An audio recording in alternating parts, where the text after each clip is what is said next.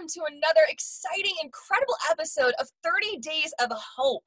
I am so excited and blessed that you have allowed us to come into your households, grab your cell phones, come into your life, and truly have this experience and community with us for these 30 days.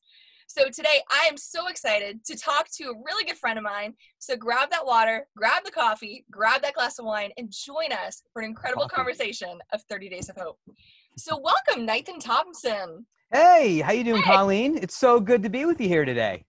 Great This to is see exciting. you again. I know. This is fun. I've been seeing a little bit of what you've been posting, and it looks great. It's great to see so much great positive content that's coming out that's really encouraging people. So thank you so much for doing this and being consistent with it. This is awesome. It's been exhausting. You can't see like the little baggies underneath your eyes. I can imagine. Oh. But no, this is great. Thank you so much for doing this. No, definitely. Thanks so much. And it's been so incredible because to me, it's like hearing hope from all over the world and all over the country and just seeing how everybody's experiencing differently. Yeah. Now, a little bit about you. So you are the teaching and online pastor at Liquid Church. Yes. Unless you've been under a rock, you kind of have heard about this church. So tell us a little bit about your position and what you do. Sure. A little bit about Liquid Church. Yeah. Liquid's been a church since 2007. We're known as a multi-site church. So in normal circumstances, we have 7 locations. Okay. We are one church in many locations. That's kind of been like our thing. And my role as the teaching pastor when I first came on almost 5 years ago was to assist Pastor Tim Lucas in our preaching teaching ministries. When he's not preaching, I preach. I write our material for our group guides and our group discussions. And I coach our campus pastors when they preach live at various times of the year. And about 2 years ago, actually almost 3, I took over as our church online pastor, kind of overseeing our online ministries and kind of our minister, our environment on Facebook and our church online website, basically. Nice. And if you've seen it out there, and we're going to post all the different links, it really has a great just transition and really draws you in, which is hard to do, especially now. Yeah. I think one of the most amazing things is when I was going to seminary, and I'm sure with you, we never had a class that talked about Pandemic 101 and how to pastor through this. Right. What's it been like to actually, go through baptism by fire per se, and just sort of figure out, how do I handle this? Yeah. When this all first happened, it's funny because I think that was the week I was lined up to preach. Yeah. And we literally canceled. What we do is we actually do a recording every Thursday. It's like our backup in case something happens when we stream our services to our campuses. And that's when I found out Thursday morning, hey, guess what? Today's recording is it. This is church. Wow.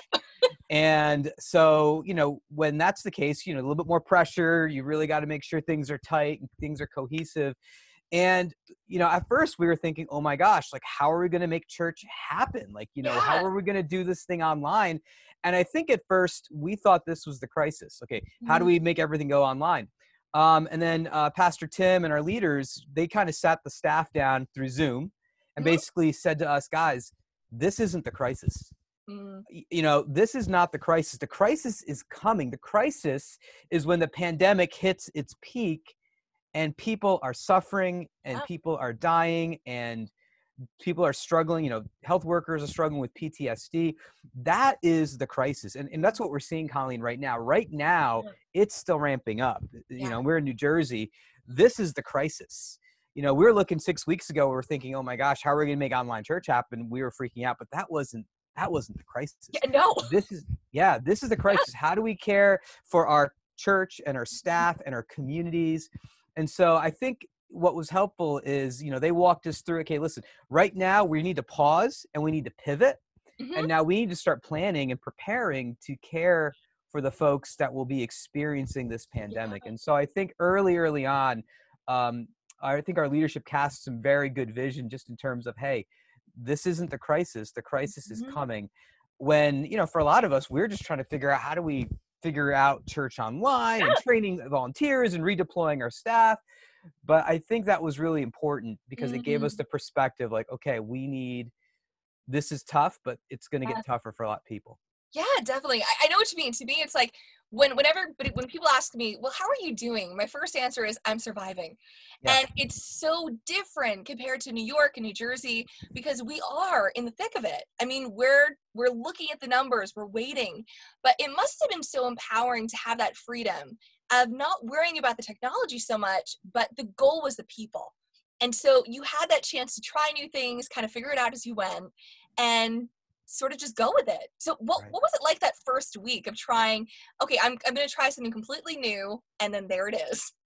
Yeah, I would say the first week it was just you're running on adrenaline. Yeah. We're basically updating everything. So when we were doing church online, I had 3 or 4 volunteers, and really we would only get maybe 100 people per Okay. service, which still it's not terrible. And then we have about another 1,000 or two that would watch on demand throughout the week. Now we literally had 5,000 people. Our church is about 5,000. So we had 5,000 to 6,000 people that were now watching online. So we had to retool everything. We Mm, had to train up volunteers. We had to actually start documenting our training processes and our systems so that we could actually train and get people on board as fast as possible. So the first, I think, week or two was rough. I don't think we all worked for almost 24 hours a day nonstop, just getting everything ready. Um, and we've got a great team. We have an amazing team that is behind the scenes and in front of the scenes that made things happen. So while we're trying to make church happen technologically wise, our pastoral staff is basically caring for people. They're calling all of the elderly in our church. They're calling those that are health compromised. We have a big special needs community in our yes. church. So we were checking in with them and their Yeah. families, making sure everyone was okay, seeing how we could help. Yeah. And then, we partnered with Convoy of Hope. And so we had another team that was kind of working with Convoy of Hope, who dropped off 26,000 pounds of relief supplies at our broadcast campus that people could come and pick up, or we could deliver to their homes, which is what we're doing right now. Perfect. That's great. And it really, I love the idea that you talked about the idea of partnership, because I think a lot of the times, especially small churches, they feel like they're in the middle of the nowhere. They don't have the Yeah. resources. They don't have the tools. And this is the perfect time to really reach out, see who's in your neighborhood, Yeah. see who's in your community and say, look, I need help with this. How can we partner? And there's this synergy that's happening, Mhm. which is so exciting. Yeah, and one of the things when we partner with Convoy of Hope is we basically have been saying to other churches, hey, listen, we have a regional presence. And so Yeah. we have all this stuff. It's not just for us. We're not just going to hoard it for ourselves. We want to make sure our congregation is taken care of, but we want to make sure that you can care for your church. And so a lot of smaller churches have reached out to us, and we're sharing supplies. Other ministries have reached out to us. We're sharing what we have so that we can help impact other people in the region. So it's definitely a kingdom thing that's happening. It's not just a liquid church thing. Yeah, yeah, that's pretty exciting to me, especially being in New Jersey and just seeing all the churches work together. Yeah. It's like, all right, this is hopeful. It's encouraging. What to everybody watching, especially for those that are business leaders or pastors, or even like entrepreneurs that are just getting started, what would be some software that would recommend, or even some resources that you found helpful to take what you were doing and then put it online? Yeah, I mean, I can only speak from the church context. Yeah. Life Church out in Oklahoma, they created this, I don't even know what to call it. We call it a platform. It's called Church Online Platform. Okay. It's free. You can go to open church, I think that's where it is. And it's called Church Online Platform. You can download the whole thing. It's free. And we basically stream into it. And it gives you the capabilities to have like an online chat. You can give your leaders like little tags so people know that they're leaders. You can stream your video so people can watch the message, and all these other kind of features to it. And we were using 2 streaming services. We started off with StreamMonkey, which was a great service. I can't speak highly of them. And we just transitioned to Living as One, Okay. and Living as One's phenomenal. All of our campuses, we've been streaming our videos to them for years, and so now we switched to their Church Online profile or platform. And that's been a great resource for us just in terms of streaming, Mhm. and it's dependable and it's helpful. So those are 2 big pieces I would highly recommend, as well as YouTube and Vimeo. Those are all great as well. But for us, we can use something like Living as One, and we can schedule everything. It minimizes human error and it goes out to Facebook, our Church Online platform, and even YouTube. Nice. Oh, that's perfect. So I'm like jotting all the different notes down and, and Sure, sure. copying it. Yeah. What I think a lot of the times, we talk about the positive and we always want to lean to the positive, but I'm sure there's been some really big struggles and some cons as well as the pros. What has been like the downfall of having church online compared to face-to-face? Yeah, it's funny because for the longest time, I was basically trying to advocate for church online. And here's what's so great about it. Now, since we're all online, I don't have to do that part. But it is interesting kind of seeing what are the limitations of online. So, Mhm. for instance, I think one of the things that we're all realizing is you can't do grief Mm. online. You Yeah. know, one of our pastors did his first virtual funeral the other day. I'm seeing friends who are doing funerals of loved ones, family members, church members, and they've got to Facebook Live it Mhm. because people can't come. They can't. So grieving you can't do online. That's a face-to-face thing. And also just, I think, sharing things, hugs, holding one another. Those are all things that you can't do in an online space. And even as a church online pastor, that's never the goal. The goal isn't to get people online. The goal is, how do we create connection? Mhm. Before all this happened, I was working with a guy down in Florida, and he had a group of other guys that he was meeting with, about 40 guys, Yeah. and they were watching our church online. And the goal was, we want you guys watching it together, talking about it together, doing life together. And if this content is helping you move forward in your faith, then we want you to keep doing that. So the goal is never for church online. If you talk to any church online pastor, it's not just for everyone to be online and faceless, but it's actually to move people to face. Mm. And it really does grieve me that we can't even have that option right now. I Yeah. think we've done really well with Zoom. Like, we're connecting with people. The other night, we're hanging out with family members through Zoom, like playing Mhm. games together with Yeah. Jackbox TV, stuff like The that. new normal. Yeah, so you're Yeah. seeing you can do so much, but I still think that life on life thing, grieving, celebrating milestones, you can't do that virtually. That's got to be Yeah. face to face. And I think also too, one of the things that I think we're missing is the idea of uncomfortability. Mm. And there's that Yeah, yeah, part yeah. of it. To me, it's like when that silent pause that you have between friends, that time of getting to know someone where not everything is positive. I mean, sometimes those arguments actually built that good friendship. Yep. You know that you've gone through the thick and the thin of it. So when you have those face-to-face interactions, it really makes it more real, more raw, and more authentic. Yeah, yeah, yeah. 100%. Yeah. 100%. Definitely. No, I love the fact that you talk a little bit about, like, I read one of your latest blog posts, and you talk about how the American church has a very difficult time lamenting. Hmm. Why do Yeah. you think that is, and how can we change that? Yeah, I think, as Americans, this is probably more of an American ideal than a Christian Yeah. ideal, is we are triumphalistic as a culture. We are rugged individualists. We believe that the individual can accomplish anything and everything. And look how successful it's made us. I mean, you Yeah. look at capitalism, bigger is better. We can modify it, we can grow it. And so I think because of that kind of triumphalistic focus, Mm. whenever bad things happen, we want to run quickly to, how are we going to fix this?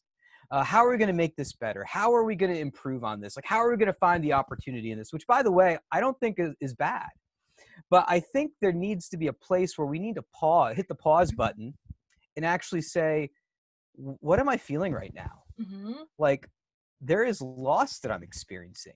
There is, for some folks in our congregation, it's a loss of income. It's a loss of loved ones. For some of us, it's the loss of our routines. It's the loss of the things that we love that give us life. I mean, when the parks closed in New Jersey, that was like a death blow to our family. We're like, ugh. And I think we want to move too quickly. Mm. I think, the analogy is like, Good Friday, we celebrate the death of Jesus, which is this dark, depressing Mhm. time. And then Easter Sunday is when we celebrate the resurrection of Jesus. It's a party, it's a triumph over Yep. death. But we want to rush from Good Friday to get to the resurrection as soon as possible. And Mm. we forget there was that really awkward Saturday where the disciples literally, they didn't know how this was No. going to end. No. And I think what's so hard is we want to give people hope, which I think is important. We need to Mhm. give people hope, but we have to hope in the right things. And we have to hope in a Savior who was crucified, he was dead, and he was buried. And out of that death and burial comes resurrection. Mm. And I think when we try to divert that, when we try to hide from that, when we try to go too quickly, we lose something. Mm. And So that's why, right now we're trying to encourage people to, befriend your emotions. It's okay to grieve. It's okay Yeah. to cry. It's okay to be angry. Yeah. Anger is good. These are things that we need to allow to have healthy vent in order for us to find healing and the hope that Jesus is offering us in the midst of that. Yeah. And it gives us this gift of empathy, because I think a lot of the times if we don't allow ourselves to grieve, if we don't allow ourselves that time to lament, we're so big on overcoming. The problem is we're not really being used as vessels. There's nothing out of us that's really giving to others. We're really pushing them aside and saying, look, you're in my way from overcoming. Become this capitalist personality instead of this compassionate person. That's really good. N.T. Wright came out with a great article in Time Magazine. You should definitely include a link there, where he basically said, it's one of those provocative titles. I forget what it is exactly, but he goes, what's Christianity's answer to the coronavirus? Nothing. And it's never meant to have one, which is really emotionally dissatisfying if you don't understand the Christian story, which is, again, going back to this idea that, listen, we need to be in this place of death, darkness, confusion. The Psalms call it disorientation, right? And the only way we come out of disorientation is through reorientation. Yeah. And the way the psalmists describe it is, you plucked me out of the mire and you plucked me out of the mud and you put me on solid rock. My concern is we want to take ourselves out of that place too quickly, which is normal. Who wants to just kind of sit in pain? Yeah. But when we do that, we miss out on God's deliverance and the stories of how he brought us out. And the truth is, even if we try to deliver ourselves, it's still not satisfying, because there's still that work that God is doing that he needs to kind of do inward and thoroughly do in us. Yeah. Yeah. And I think that brings us to our next point too, because I think, as fellow pastors, I think we're very much so big on productivity. We're very much on, loving others. How do we actually love God and then push it forth? There's a reactionary step to our madness, per se. But I think in the same sense, we don't allow it to change us. And what are some ways that you believe that this coronavirus, that this pandemic is not only changing the structure and kind of like the personality of the church, but how is it changing us as pastors and leaders, especially within the Christian faith?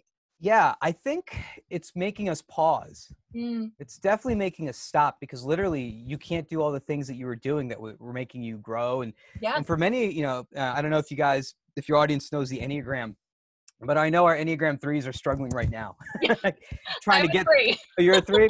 So I'm a 7. And so I know that it's a time where we thrive on getting things done, moving the ball forward. Now we can't move the ball forward. We don't know what direction the ball is going to be in. We don't know. There's so much we don't know. And I think what this is doing for many people is, okay, what we do know is we know that our God is good, even when life is not. And so we are going to make steps towards him. And so I think for a lot of our Christian leaders, I'm encouraging people I talk with, enter those times of silence and solitude. Find good people that you can connect with. I'm on a Marco Polo with a couple friends of mine. That's been super helpful. Marco Polo is like an app, like you can record quick videos and stuff. That's been life-giving. Times with family has been really, really good. We've got 2 kids my wife is a teacher, and so we're trying to homeschool our kids and care, but then also saying, all right, I'm going to put away my work for a couple of hours. So, like today, no one can tell I'm like sweaty and smelly because I was just doing yard work. But I was out there with my kids outside, just doing some work, saying there's so much more to do. In fact, I got to jump in for another service in a little bit. There's so much that we can do, but I'm going to say, no, I'm going to pause, because, we could literally work from 6 a.m. to 6 p.m. But say, I need to stop so I can spend time with my family. With my friends, with people that, are life-giving. And so I think what this is making pastors do is really kind of reevaluate what's really important. Is it taking the next hill, or is it taking care of myself so that I can take care of others better? Definitely. Well, Nathan, this has been great. Thanks so much for being with us. And for those watching, I know we talked a lot about Christian leadership, but whether you come from a variant form of faith or a non-faith perspective, all these things are practical to you. Every single one of us needs to have that time of introspection, lament, and just honesty. And the more that we're honest to ourselves, the more that we're able to be honest to God or even to each other. And that's really going to hold us through to make it through this journey. So thanks so much for joining me to 30 Days of Hope. I will see you tomorrow night at 9 p.m.